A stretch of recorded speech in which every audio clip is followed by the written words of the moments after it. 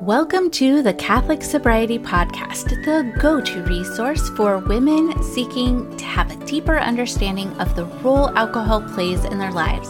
Women who are looking to drink less or not at all for any reason. I am your host, Christy Walker. I'm a wife, mom, and a joy-filled Catholic, and I am the Catholic Sobriety Coach, and I am so glad you're here. Hello, everyone. So this is a bonus episode that I decided to do. I have my husband's Christmas party coming up this evening as you're listening to this. And so I started to think that maybe a lot of you have Christmas parties that are coming up for you. And maybe, just maybe, it might be helpful for you to have some tips and tricks that you can use when you go to these events and parties so that you can maintain the level of sobriety that is right for you. Or maybe if you've set boundaries on how much you want to drink, or you just want to drink from a place of peace, knowing that you have a plan and you have a protocol for how to use it. Now, I am going to deep dive into protocols in my Sacred Sobriety Lab to find out more information about the Sacred Sobriety Lab and how to cultivate a pearl of great price. I invite you to visit my website, thecatholicsobrietycoach.com. There's a link there that says the Sacred Sobriety Lab, and you can learn all about it there. But today, I just want to talk about creating a plan, having a plan in place which involves protocols of what you can do. I find that if you plan ahead of time, then you won't just react to your urges. It'll be something that you think more about, you're more intentional when you do decide to drink, or you have a lot more peace when you decide to say no. So what is a protocol? A protocol is basically having a plan that creates peace and safety in vulnerable situations. So for those of us who are looking to drink less or not at all for any reason, having a protocol in place keeps our boundaries safe and allows us to keep promises to ourselves. Having a protocol also retrains our brains and nervous system so that we feel safe. Because, again, I talk about this in the lab. One of the things that our brain does is it protects us and it wants to keep us safe and comfortable. And so it keeps us in those comfortable habit loops. But we want to retrain our brain. And to do that, we have to have protocols in place and then actually do them over and over and over again, building that muscle. Having a protocol also lets the Lord in because you are opening yourself up. And when you open yourself up, you are taking an action. So a lot of times we can pray like, please, Lord, let me get through this situation and say all the Hail Marys and Our Fathers and thanks, amen.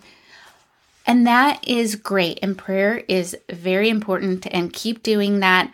But at the same time, we also have to take action with that prayer. And having a protocol is that action step to opening yourselves up and then praying.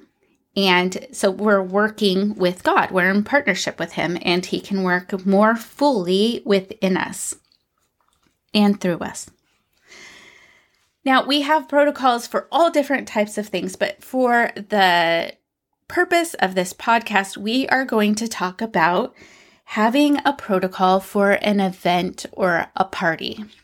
So when we develop a protocol, there are 4 things we are going to be focusing on. The first is what I am going to do. The second is what I am not going to do. The third is ways I can ask for help to make this easier. And the fourth thing is how I am going to talk to myself. Okay, so As an example, let's say that you have a Christmas party coming up that you're going to go to, and you've decided that you will allow yourself one drink, that you can make that decision to have one drink from a place of peace, and that is all that you want to consume in the evening. So here's an example of the type of protocol that you might craft for a situation like that. So the first thing to think about, what I am going to do. So you might set a limit. You might remember that no is a complete sentence. That's very important. No, thank you is a polite, complete sentence. Number 3, you might devise an exit strategy. So if you are just feeling so uncomfortable and you just are done, then just devise an exit strategy, something you can say to kind of get out of there without making a big deal about it.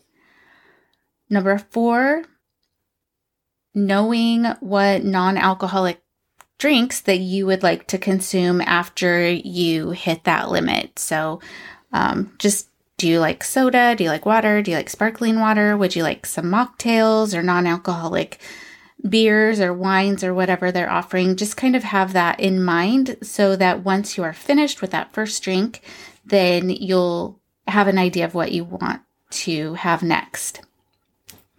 And then the 5th thing, you might remind yourself about how good you're going to feel in the morning and how proud of yourself you are going to be when you wake up and you realize that you were able to keep that promise to yourself.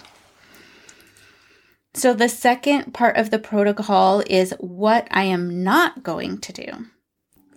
So one of those might be, I'm not going to listen or believe any negative thoughts that are offered to me.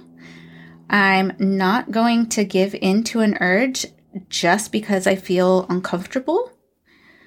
I am not going to focus on how deprived I feel. And I am not going to worry about what anyone thinks about my choice. I am the one who has to deal with how I'm going to feel in the morning, not them. Now, the third part of the protocol is ways to ask for help or make things easier. So one of those things could be tell your spouse and or a friend about your plan. 2 is to devise a code word that lets your husband or friend know that you're ready to leave.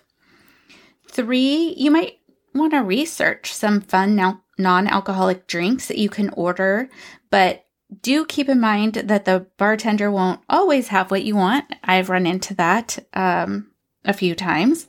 So I always like to have a couple of backups, and usually I'm like, just give me sparkling water, but they usually have something. And then the 4th thing is to remember your why. Why are you doing this in the first place? And so the last part of the protocol is how I am going to talk to myself. You want to talk to yourself in a loving and kind way. And I would even offer maybe to think about what Jesus would say to you. Now, if it sounds condemning or shaming or just straight up mean, that is not from Jesus.